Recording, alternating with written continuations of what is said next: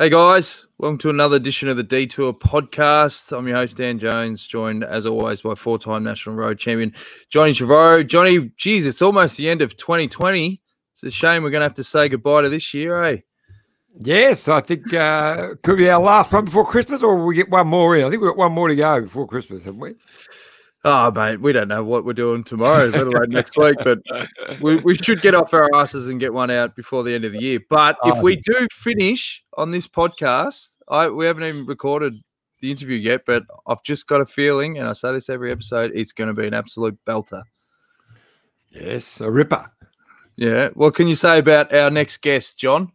Tyler Hamilton is one of the great American stars of cycling. Back in the early days when Americans weren't so well known in the cycling world, we had Greg LeMond, of course. I raced against Greg many years earlier, but Tyler was an exciting guy. But of course, he wrote that amazing book that sort of opened up to everything that was happening, the dirty deeds that were happening in cycling, and opened his heart up as well. So it's been an amazing story. A brilliant bike rider, winning world-class events, Bastogne-Liège, the toughest classic on the market, to win that and gold medals in cycling, and to then come out and write that amazing book. It sounds like a really interesting character. So I'm looking forward to today, mate. Tyler Hamilton joins us live from Montana. How are you, Tyler? Yeah, hey, doing well. Thanks for having me on your podcast, you guys. Hey, mate, I saw an interview with you a couple of weeks ago. You seem like you're in a really good spot at the moment. Do you want to give people a bit of an update, what you've been up to, particularly in the last couple of years? Oh, man, yes. I mean, it's been a wild kind of roller coaster ride. And,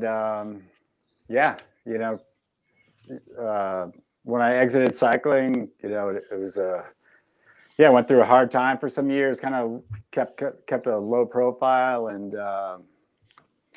I've kind of been, I guess, finding my own again and kind of come to terms with everything that's happened and have been moving on. And, life's been good.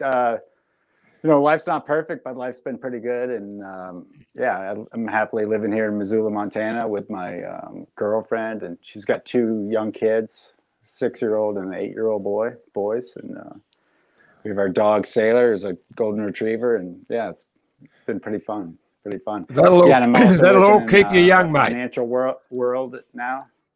It keeps you young for sure. Yeah. And I think kids make you like a better person. For sure, but you got to practice what you preach. Yeah. And you said you're helping a lot of particularly cyclists in the financial world.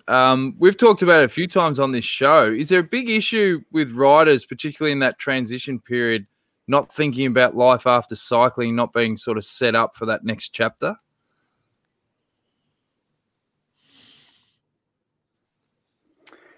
I think it is an issue. It was an issue with me. I didn't think about it. I thought it was being like unprofessional if I thought about life, after cycling.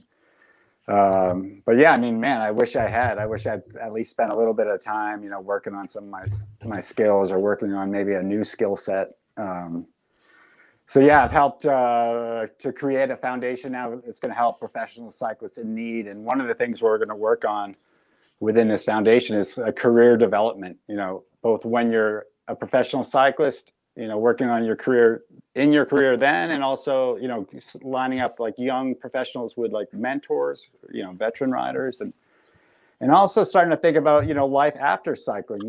There's time in the off season, work a little bit on something outside of the sport of cycling. And even during the season, you have time, in front of a computer, and you have plenty of time when you're resting. And there's plenty of time to do some, work on a skill set you already have, or a skill set that you're, maybe someday you'd like to be involved in, And I mean, when my career ended, I didn't know what I was going to do. I kind of struggled for some time. I started a little coaching company early on, and I still have that today. But I didn't know what else I wanted to do really, and I did some public speaking kind of around the world, did that, because of this book that I wrote. But I was struggling as like, what's the next chapter? And I was in real estate for about a year, like just residential real estate here in Missoula, Montana. But that wasn't my thing. And I'm in the financial world now. It's been a lot of fun and steep learning curve. But I studied economics back in college. My plan was to kind of be in the business world and the sort of finance world. And wow, I'm almost 50 years old, and here I am. New career. Yeah, but it's been fun. It's fun, but I'm starting out at the bottom and work my way up. And, I like learning and, challenging yourself. And yeah, that's where I'm at. But yeah, with my feet on the ground, firmly on the ground. Yeah. What are all those certificates up behind your head there, Tyler? What are they? Oh, these are Tibetan prayer flags. It was during COVID. I was like, I had this just a completely blank backdrop, and I had these flags in my garage, so yeah, I like them. Yeah, nice shot in the dark there, John. Certificate. Yeah, totally. Yeah, there's my diploma from. Yeah, there you go. Yeah. Say a little prayer for me too. Yeah, totally. Yeah. The yellow one's the extra smart one. Well done, mate. Yes, right. Do you think, Tyler, that one of the biggest issues is what you identify as when you're a bike rider? That is your identity. You're a professional rider. So when you retire, you sort of essentially lose your identity. I mean, it must have been even tougher for you with the situation that you went through to go from this sort of massive highs to these massive lows. Yeah. It was, again, it was a wild ride. Yeah. I didn't, I feel like, when I left the sport, my head was, on a swivel. It was just spinning, and, I didn't really know which way it was up. And yeah, I just kind of had to sit through it and, slowly put one foot in front of the other, and, never give up hope and keep, swinging and, missing a lot. But, you keep fighting, right? And you keep, working to get better. And, I by no means have I made it, but here I am, working my way up in this new world, and it's been fun, and I like giving back, and I know I've helped a lot of people thus far, and that feels good. Iffy? Yeah, I was just going to say, when you first started out in cycling, how old were you? I was going to ask the question when you started riding the bike. Let's see, I cycled a little bit. I was a downhill ski racer growing up. So I cycled a little bit in like the summertime to keep my legs in shape, but I really didn't consider myself a cyclist till my sophomore year in college. I was training with our university ski team, the University of Colorado, and we were dry land training, and ironically, we're on mountain bikes, and they had us doing all these hard efforts, kind of racing each other. And I went over the handlebars and landed on my head and broke my back. I broke my back. It took me out, up to, ever since I was like 7 years old, I was, a ski racer. And all of a sudden, I think that was in like October. So, the ski season was, over for me. I took ski racing pretty seriously. And then when I got out of bed, like 6 or 8 weeks later, they said I could ride a road bike. So that's when I couldn't ski race that winter, so I kind of took and I was pretty bummed out about that, and so I kind of took my aggressions out on the bike.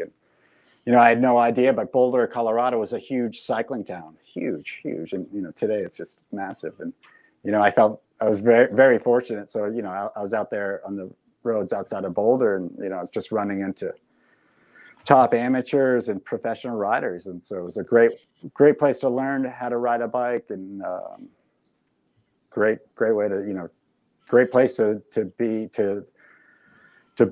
develop into a professional bike rider. So I joined the University of Colorado cycling team, and I won a collegiate national championship, and the rest is kind of history. And then I just kept climbing the ranks, and I climbed the ranks pretty fast, and before I knew it, I was on the start line in the Tour. So, so insane. That whole process sounded like it happened pretty quick in terms of transition to cycling. Yeah, so for me, you didn't really you didn't have much of a chance to set some massive goals. Was it all just sort of, we'll just see what happens, Yeah, I mean, year every month was like, oh, this is great. Kept kind of climbing the ladder. And yeah, year to year that I kept saying to myself, this is great. I won a collegiate national championship. I think it was in 93, 94. I was on the US national team, traveling kind of all over the world in all these big, huge races, and competing with the professionals in some races. And 95. Then 95, I was a pro, kind of a domestic pro. Racing mostly here in the States, and maybe like 20 to 25% in Europe. Did that for like 2 years, and then the US Postal team they got a bump up in their budget, and we became a European-based team in '97. So that's when I went over the pond. That's when it became really serious, and things changed. So I thought that was a question I really want to ask you. The early days of US Postal, you're over in Europe. You were sort of not laughed at by the Europeans, but you weren't thought of in the same class as them. Exactly. And it was pre-Lance. So what was it like, US Postal then in those early days? Quite a few Americans on that team, mainly. Yeah. Americans. I mean, it was fun. It was kind of like us against everybody else. And I mean, I understood that they were kind of laughing at us, and you couldn't really speak the language. Back then I couldn't really handle my bike very well. I was still pretty new at it and didn't really understand how to maneuver my way around the peloton. I was still really green, and but it was fun. It was a challenge, and you had people that you read about in the cycling magazines. There you are, like riding next to them, and that was kind of like a dream come true. Although I never really dreamt of it because it kind of happened so fast. But it was like, wow, here I am riding next to these, top, world-class bike riders. And what am I doing here? I felt like I didn't belong, really, to be honest with you. Yeah.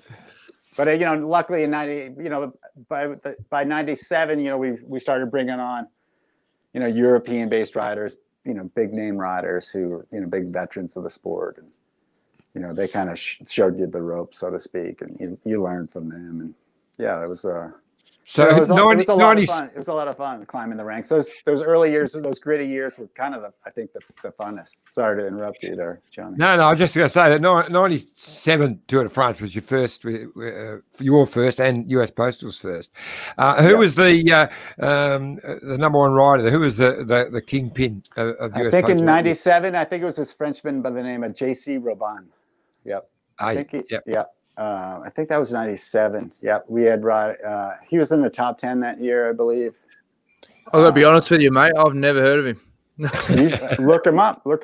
Oh, well. Google him. I think he was top 10. My cycling knowledge pre-2004 is a bit rusty. Okay. But, yeah. J.C. Robin, good guy. Okay. And he had a teammate, another French teammate called Pascal Dermet, who was his guy, just would drag him around. They never left each other's side. Yeah, great teammate, great, domestique type rider. So what was it like when you found out that they'd signed Lance and he came across to Postal? Did things instantly change?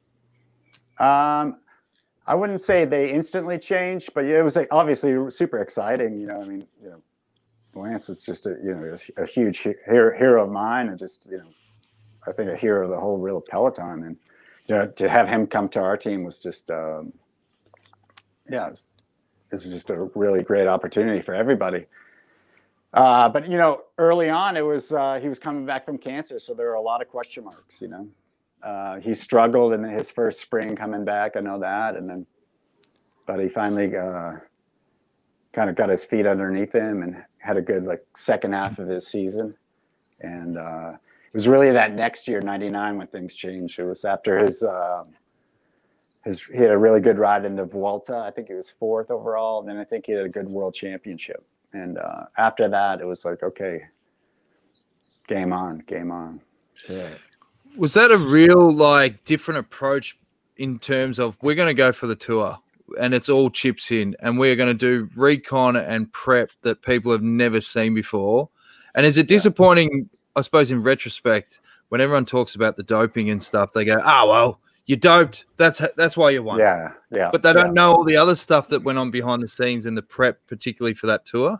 Yeah, I mean, of course they have to. The doping did exist, so you can't, neglect that or push that to the side. But yeah, we did do a lot of other things for sure. That's absolutely for sure.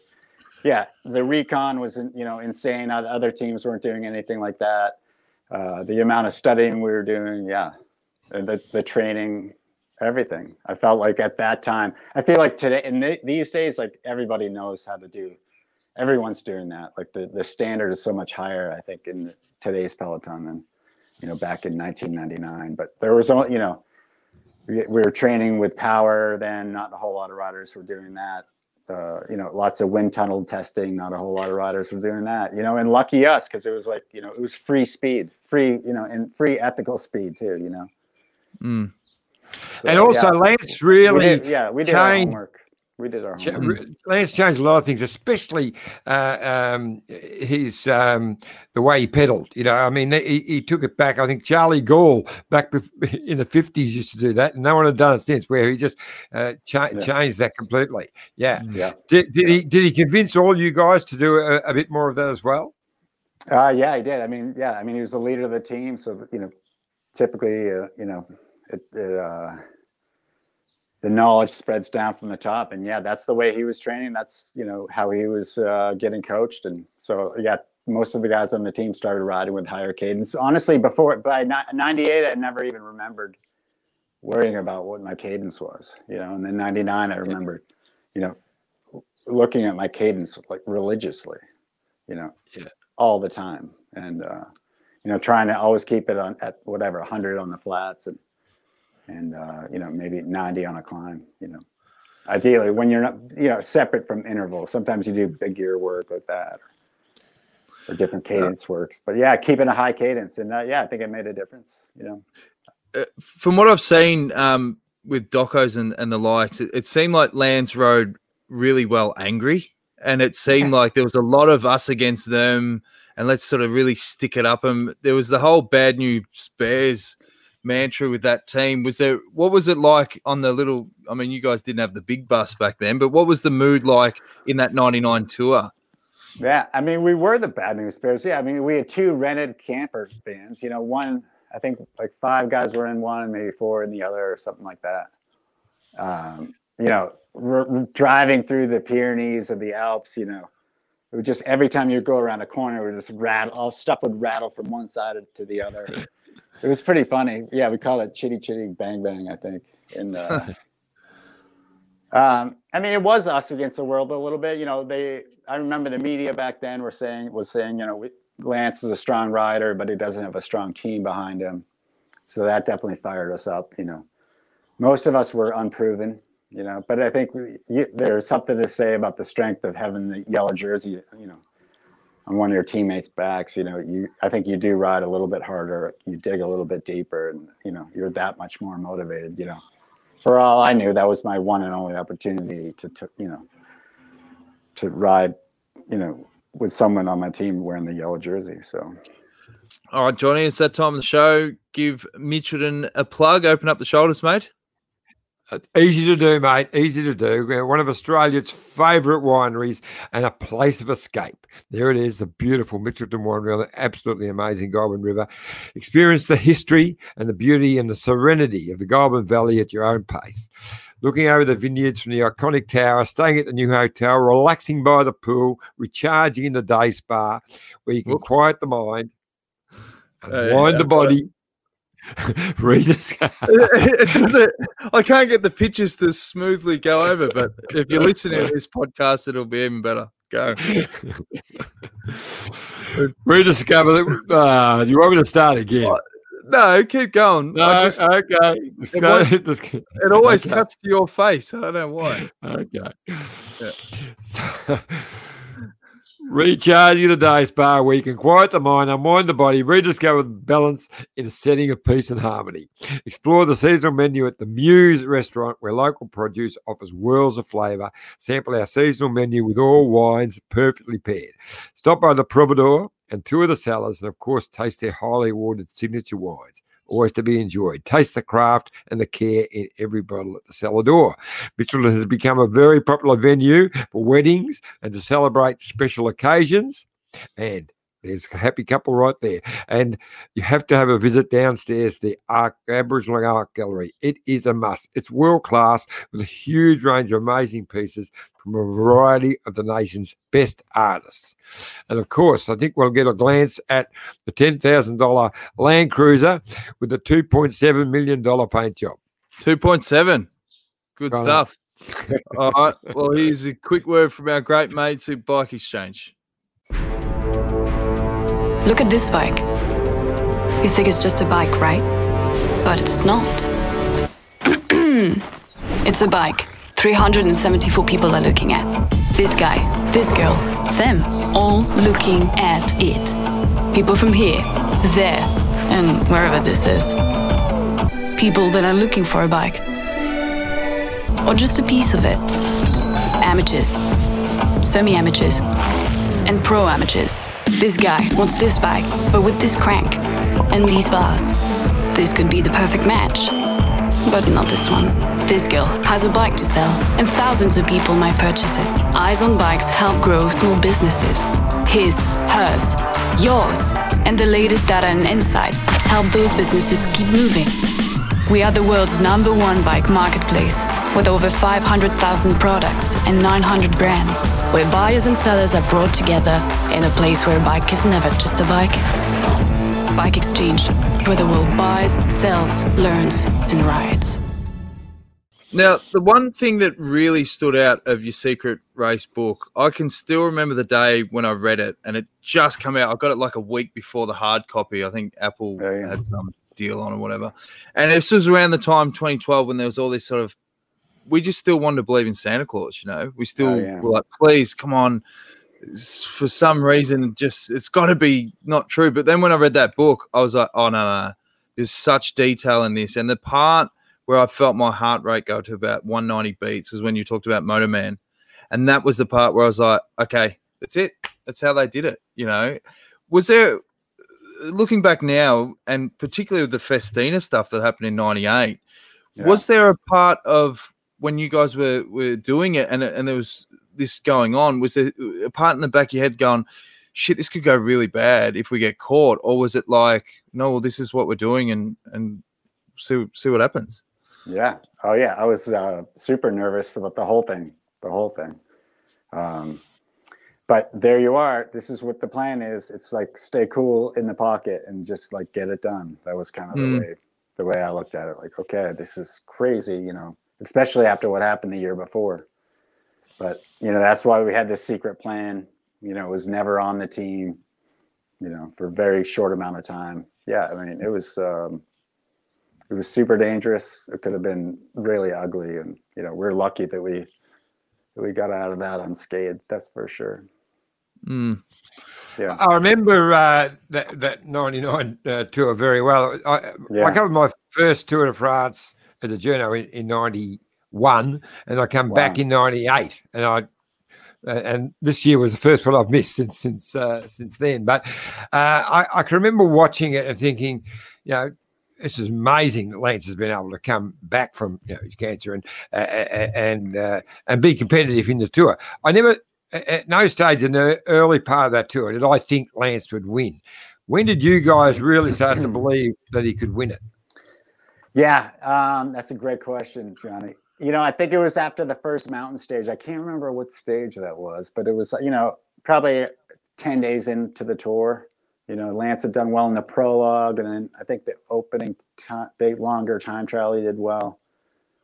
And it wasn't until like, you know, we had a good mountain stage, you know, and the team also, not only did Lance do well, but the team rode strong and showed that, you know, we were stronger than what everybody else said. That's when I started really believing, you know, up until getting through that first mountain stage, I was thinking maybe he could be on the podium, but yeah, it was an exciting time for all of us. What was the feeling like going into Paris? In that 99 tour, like the bad news bears, like he's got yellow.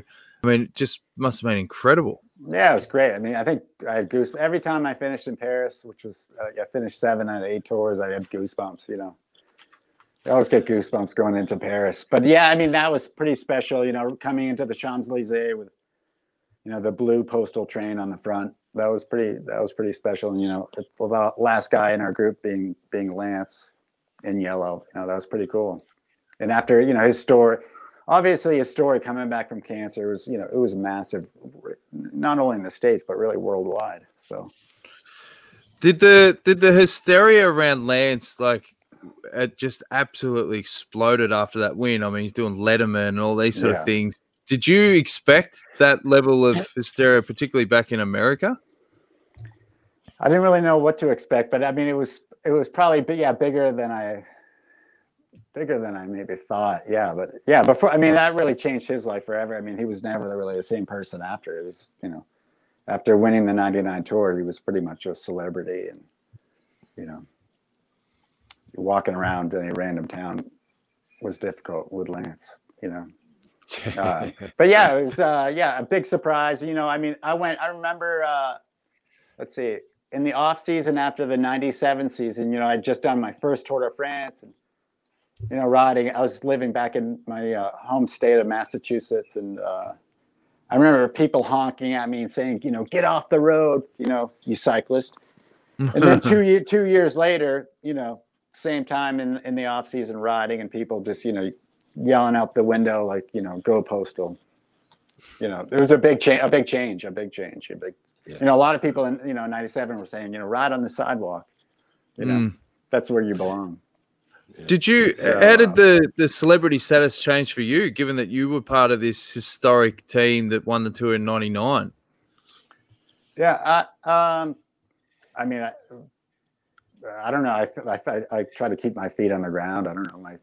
My brother and my sister, my parents didn't look at me any differently, or you know, my friends. You know, obviously, I think my name got maybe a little bit bigger in the sport of cycling, but I don't know. I tried to keep my feet on the ground, and but obviously, you know, with Lance's success, with the team's success, came, you know, more attention, more, you know, coverage in the media, yada yada yada, and, you know. But yeah, it also came with, you know, other teams expressing interest as well. Like, hey, you know, you had a good tour. Like, you know, you could be a team leader someday. You know, after the 99 tours, when I started getting an interest from other teams, and some people were telling me that I could be, you know, a really good bike rider. So was Lance protective of his, almost like his wolf pack and his key guys, and, you know, he realizes that he can't let you guys of your sort of caliber go? Yeah, I think he was protective. And then, but he also didn't like you. You know, I don't think he really enjoyed hearing that you were talking to other teams, and, you know, he didn't like that. So, you know, you had to be a little bit careful. You know, Lance had a challenging personality at times, and yeah, you know, you didn't really want to get on his bad side, that's for sure. And you know, when that happened, it was typically best to kind of move on. You know, and that's kind of what I did. Yeah, but you know, he was a fighter. He was a fighter. That guy. I mean, he loved to win. He had to win. You know, I mean, for me, second and third and fourth place was great. You know, but for Lance, that was, you know, he didn't like it. And it was about winning. Was there any parts of that ESPN doco series that you learn a little bit more about the psyche of Lance, that you could join a few more dots, particularly those earlier days when you were with him? Yeah, you know, I didn't know about his stepfather who beat him. You know, I didn't know about that. He never talked about that. But when that made me really sad to see that. And, you know, I don't know what, you know, I grew up with a fantastic mother and father, and, you know, I don't know what that would have been like for me as a kid to go through. So, you know, I know you can't live in somebody else's shoes, so you can't. It's hard to make a judgment on somebody else, you know, when you haven't been through, you know, what they've been through. So, you know, that opened my eyes a lot. I didn't like seeing that. At all. But you know, I think Lance has, you know, come a long ways, and I think he's, you know, I think his probably feet are pretty close to the ground right now, and I think he's, I think he's probably a better person today than he's ever been. So you had 3 tours with Lance, I think. Yeah. Let's see. Yeah, three. Yeah, and so you obviously left because you wanted to have to see how you go yourself. You left to go CSC, but was it just that, or were there other issues in the team that you? Yeah, I think I was ready. I helped Lance win his first 3 tours in '99, 2000, 2001. I think it was just time to kind of make a change and something new and different. I didn't want to look back in my career and say like I wish I didn't try to try something different, go to another team. And I was getting some opportunities with other teams to kind of ride more as a team leader, and that's what happened with Bjorn Rees and CSC. They had a rider, Laurent Jalabert, on the team,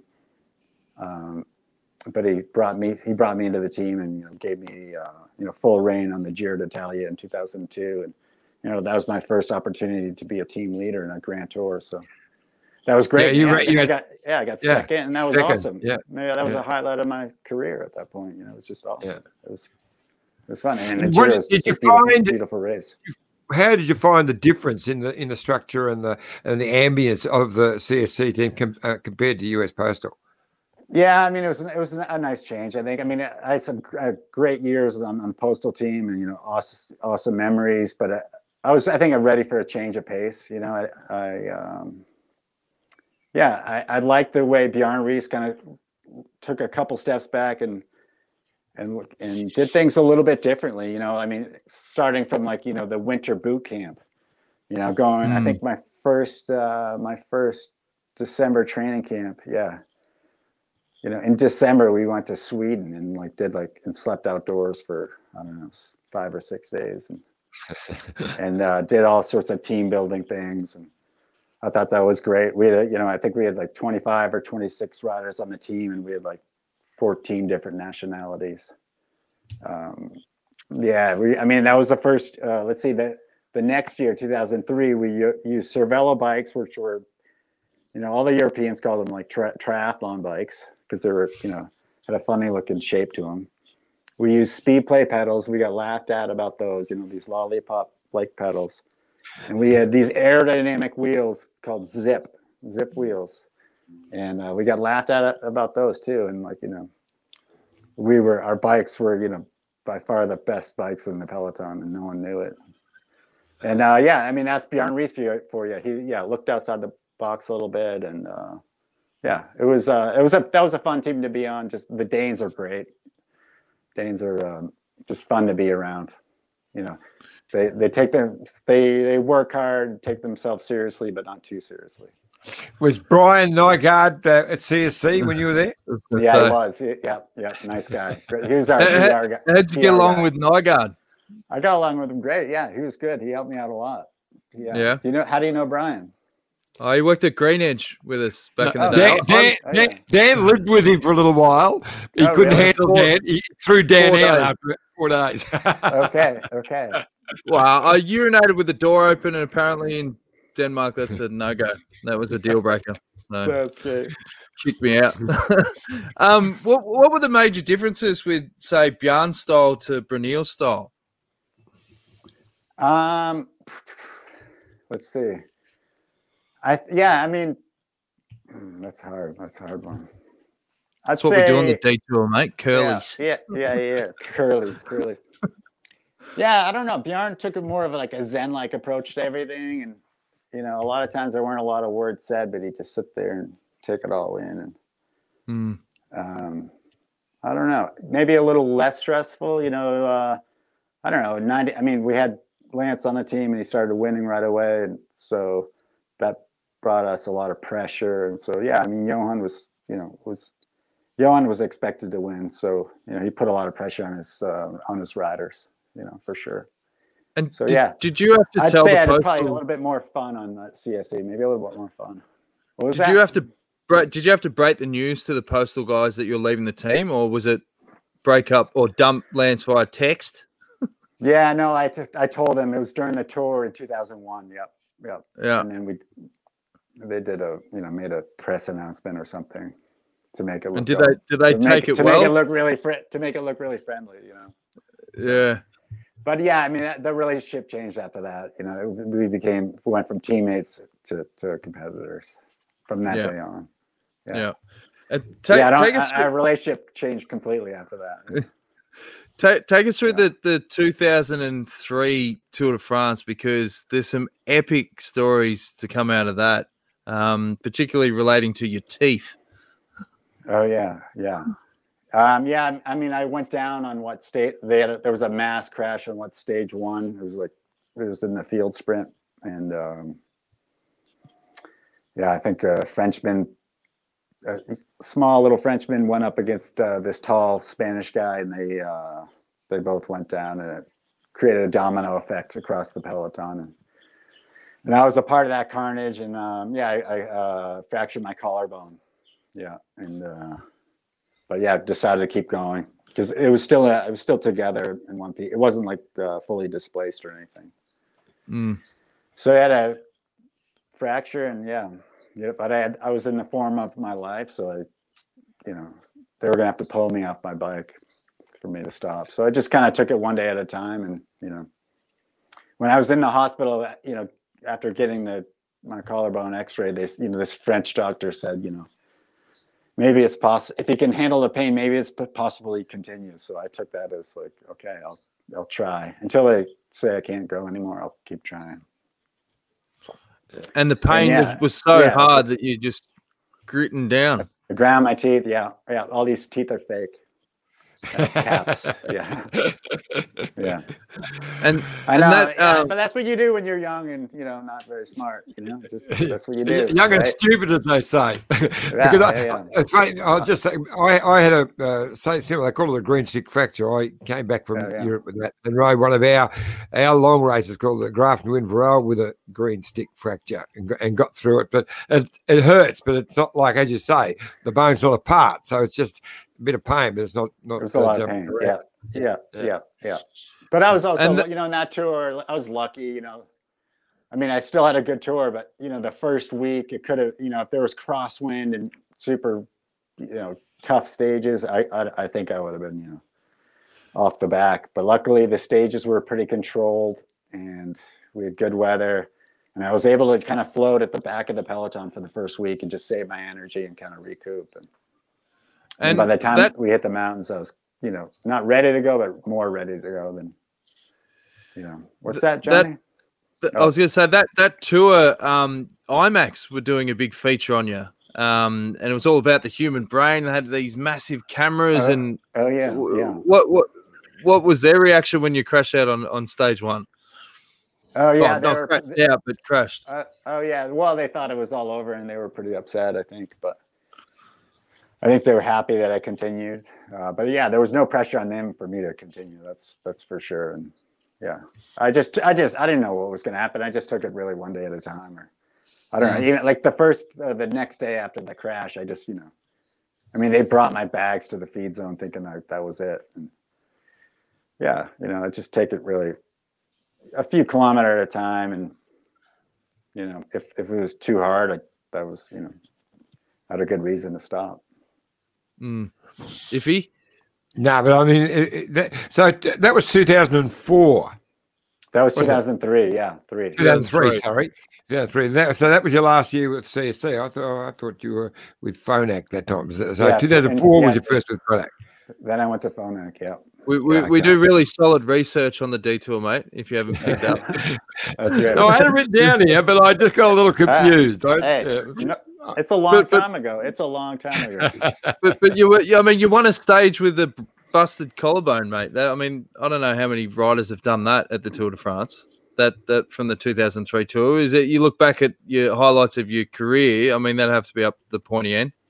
Yeah, that was nice. The Tour de France is the Tour de France, and it was nice to get that opportunity to win a stage. But I don't know. Other than talking to you guys about it right now, I don't really think about it much or gloat about it. Yeah. Yeah. Well, if it was John, we'd probably hear it every episode. Of course. Anyway. So you went to Phonak in 2004, and I remember excerpts from your book. Lance really saw you as a threat, particularly that Dauphiné when you ran second. I think it was like, It's a chance I'm not going to win the tour this year. Did these mind games really start dialing up around that time? Yeah, I think they were starting to dial up there, and I think our relationship was starting to get a little bit tense at that point. Yeah,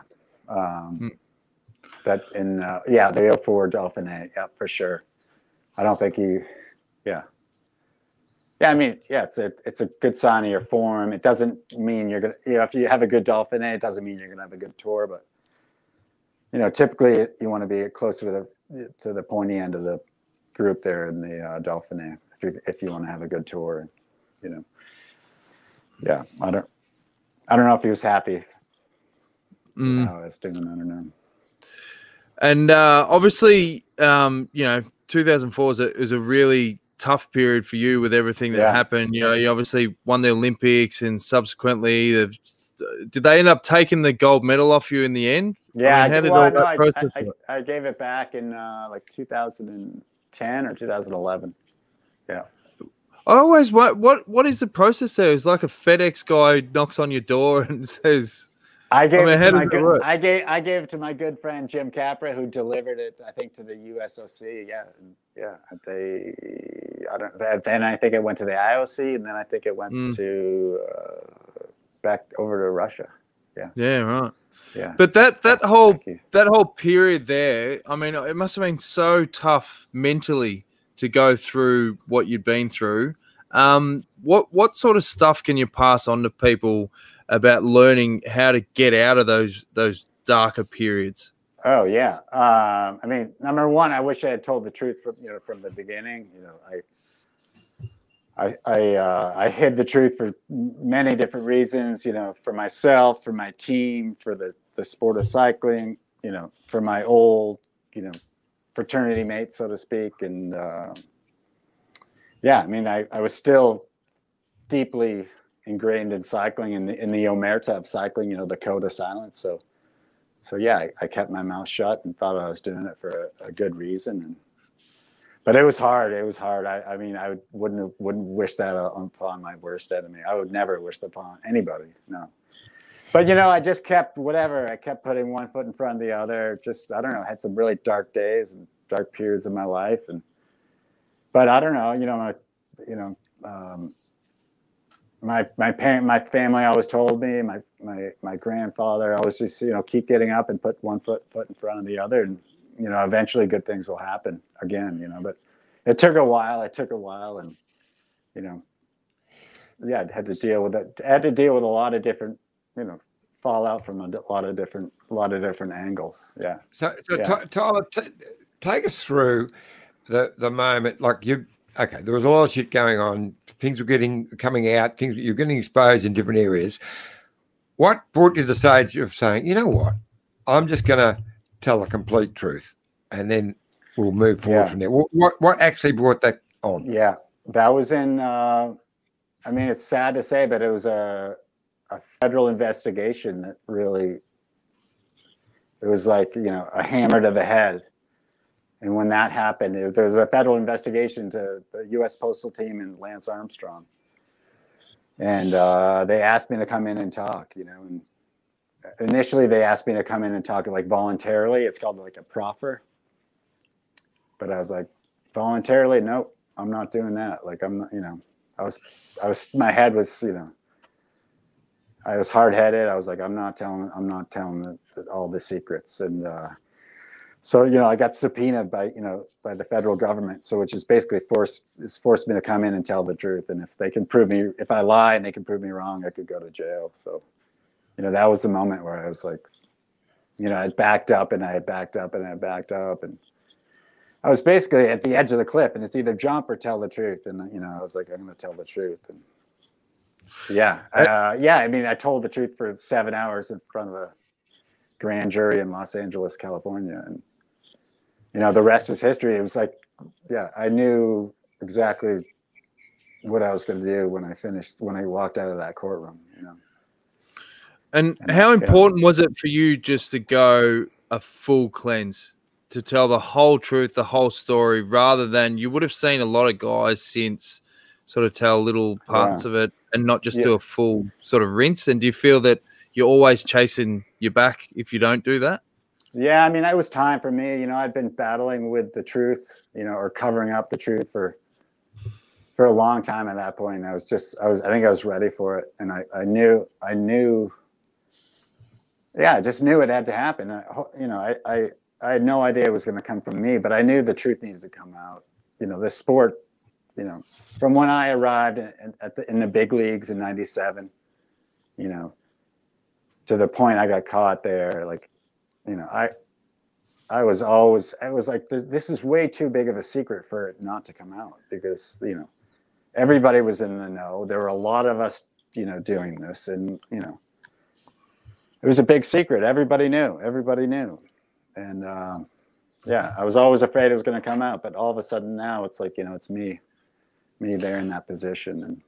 And, I told the truth in front of the grand jury, and that, when I walked out of the courtroom, I knew, my life moving forward was about being honest and truthful, and, whatever that next step was going to be. I didn't know what was going to happen next, but,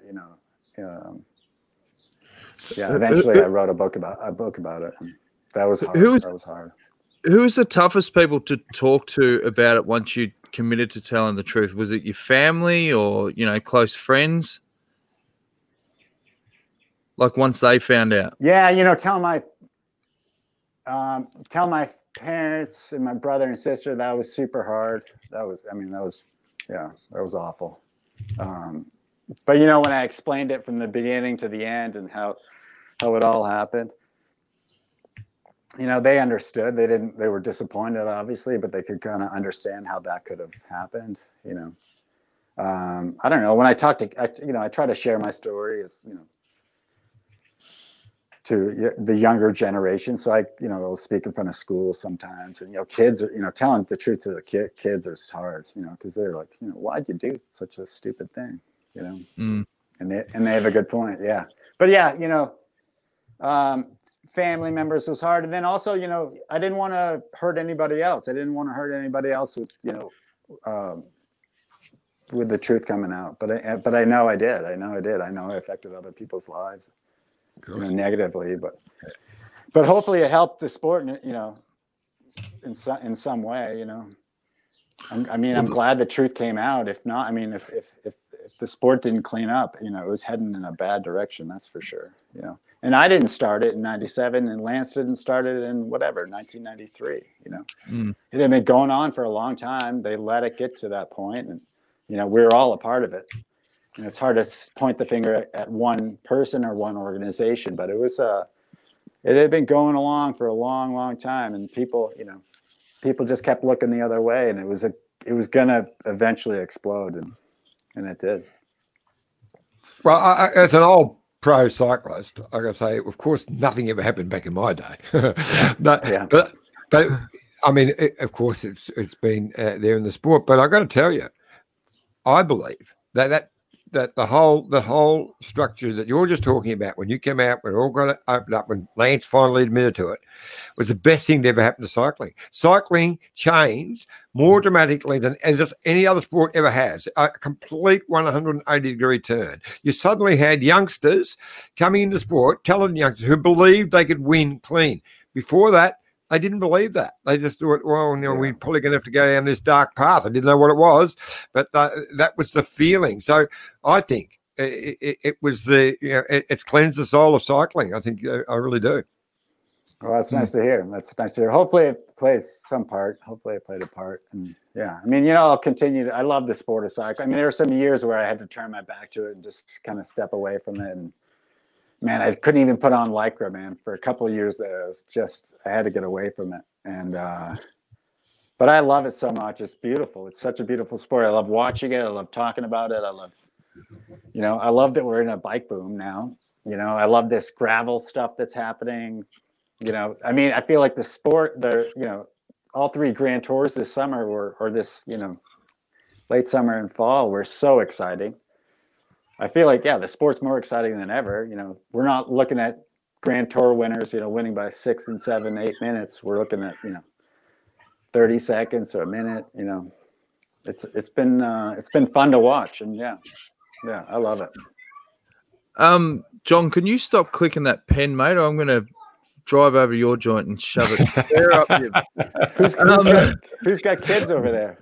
I've got 3 grandkids living here at the moment. My daughter and her husband have just Airbnb their house for the summer holidays and then moved in with us. So that's awesome. It is awesome. It's great. Yeah. I've only got a couple of other questions I want to ask you, Tyler, about the process of writing the book. So where did that all come about? Because I don't read a lot of books, but it was one of the books I just could not put down. Like, it was an unbelievable read. Oh, man. I mean, Dan Coyle, the co-author, Dan Coyle, it was, without him, I don't know if I ever would have got through it. Or I felt very lucky to have such a great person, a good friend, and, a great writer helping me out. Dan knew the sport really well at that time. He'd spent a year over in Girona, Spain, kind of covering the sport a few years prior. So he was the guy, he was the man. And so had it not been Dan, I don't know if I would have made it happen. But it was a process. It took almost 2.5 years. And I think we did like 65 different interviews and, sometimes, hours at a time. We traveled to France together to go kind of, and France and Spain together to go kind of look at some of the places where some of the sinister stuff happened. And yeah, it was a big process and really cathartic for me. I mean, Dan told me, by the end, like at the beginning, the words were just like slowly creeping out of my mouth, and it was very deliberate kind of responses to his question. And by the end, it was just kind of like flowing out of me, just, without any resistance. And it was a process. I mean, it wasn't the favorite thing I've ever done in my life. It was hard. It was hard to kind of look in the mirror and accept what you did, and put it on paper. But I'm not that proud of like what's in the book, but I'm proud of of writing it, and coming clean. And I'm not that proud of everything I did. That's for sure. What was the feeling just before the book was launched? Like, were you shitting yourself? Were you excited? Oh yeah. I was I don't know. Yeah, I was nervous, but I was a little bit almost numb at that point, just because I had just like given everything to get that completed. And then, I mean, at that point, it's like, okay, it's going to go to press and people are going to read it. They're going to like it, love it, hate it, or whatever. But, but I knew, like, hey, there's the truth. And like, here you go. Like, I honestly didn't care if only 10 people read it, There it is. If you want to hear the story, you can go read it in that book, What was the reaction? I got off my chest, and it felt really good. It was cathartic. What was the reaction like? Yeah. I mean, it was it's a little bit overwhelming, I'd say. Yeah, overwhelming.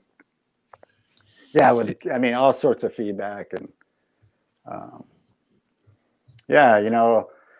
straight away there was a lot of forgiveness. Like straight away, I went from like my name being black to like a ton of forgiveness, and it was almost too much initially. I'd say it was. I don't know if that even makes sense, but it was just a real pendulum swing, and I almost couldn't even deal with it really. So was that so many people just going, "I'm so sorry you had to go through that," and we had no idea to what level, all that sort of stuff?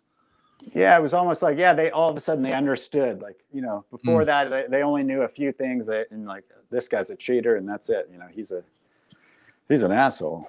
But, and then they read the book and they kind of understand, like, oh, I could see how this happened. Oh, I can see how this could have happened to me, or I can see how this could have happened to my son or daughter.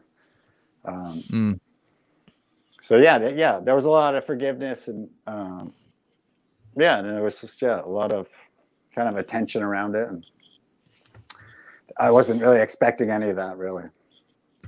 I always wanted to ask the question, and when the story first came out, about the restaurant in Aspen when Lance has confronted you. Obviously, I think the birds in the restaurant rang him up and said, "Hey, Tyler's in here, and so he came up to the break. So there was your version, there was Lance's version, and then there was a few things in between, her version. But so just take us through, because it's an interesting story. Oh yeah, I mean, it's at this point it's water under the bridge. It's it's kind of now at the time it was kind of a serious story. For some time after a serious story, but now it's kind of a good laugh. But that was when that federal investigation was going on, and there was a lot at stake, and I think Lance wasn't that pleased with me, and there I was eating in one of his favorite restaurants in Aspen, not knowingly.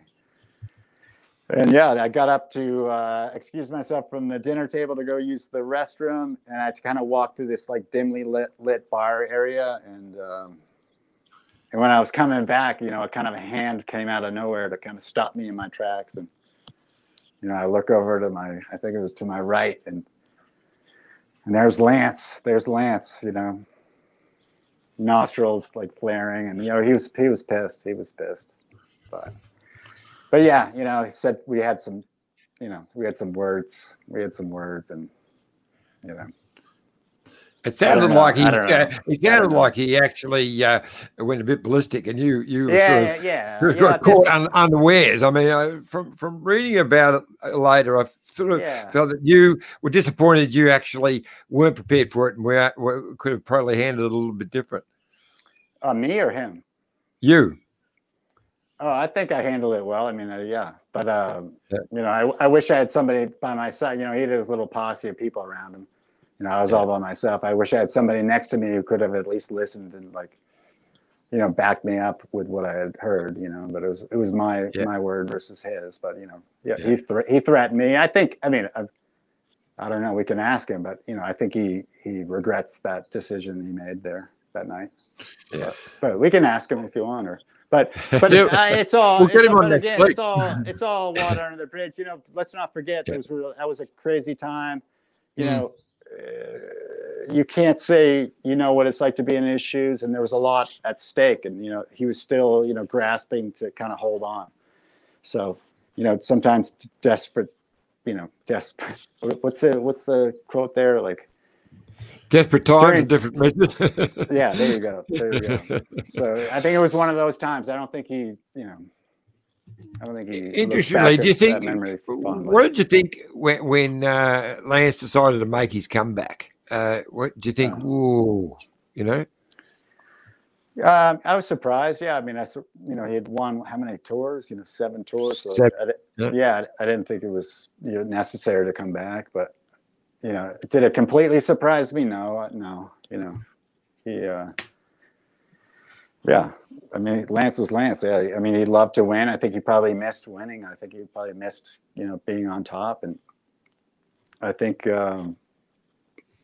was kind of following the, previous tours when he was retired and thought, I can still compete at that level. So he went for it.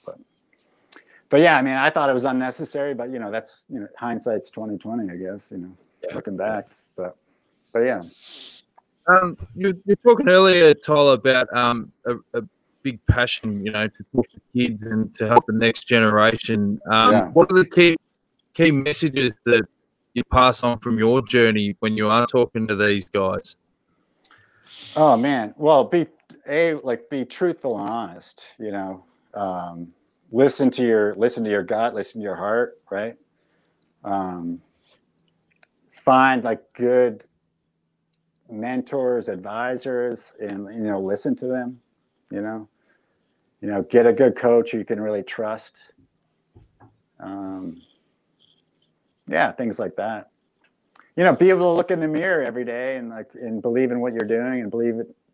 What you're doing is morally right. And I mean, I definitely struggled with that. Maybe it wasn't in the mirror every morning, but it was definitely.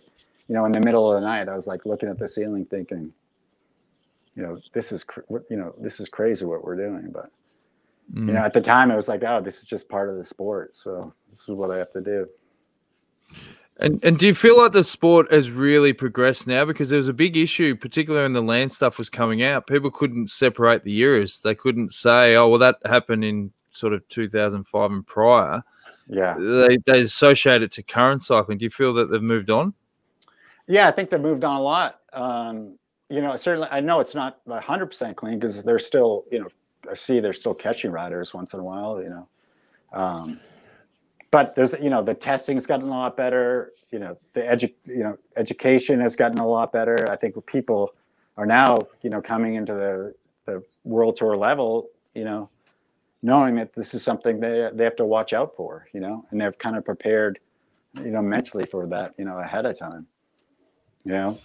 For a lot of, I don't know, I can't speak for everybody else, but I was, pretty surprised when it happened with me. And I think riders these days kind of know what to, some of the pitfalls to look out for, You touched on it. Oh yeah. And the anti-doping controls are that much better. The biological passport, although it's not perfect, they say, it's helping, it's heading in the right direction, but we still need to focus on anti-doping. We can't forget what happened in the past. We can't forget.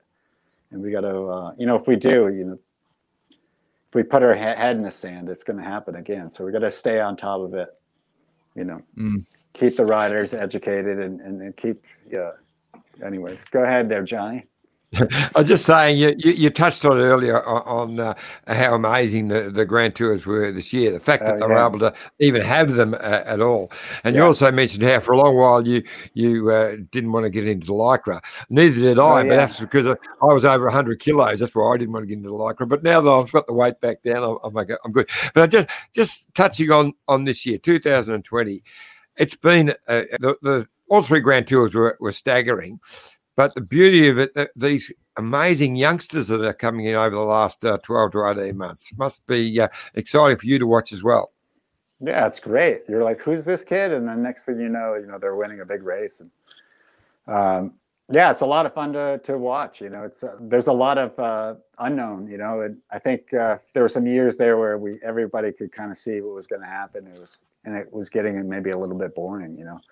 I thought all three Grand Tours this year were super exciting, and I wasn't able to watch every stage, but I would at least follow it, online and read about it, and so exciting, and I think the sport is a lot to be excited about in the future. I mean, we have a lot of young talent, just and who knows? And look, we have some Americans coming up in the ranks who are super talented, and I'm really excited about them. And but it's fun. It's fun to be a fan. I don't think I've ever been this much of a fan. When I was younger, I was more focused on like ski racing. We've said a lot on this show. 2020's shown people being a lot more comfortable riders and staff with their vulnerabilities. We've seen a lot of more emotion in interviews and so forth. You open up your vulnerability more than anyone probably in the sport with what you went through. How important is that process, particularly for even sports directors to show their vulnerabilities to riders and form that chemistry?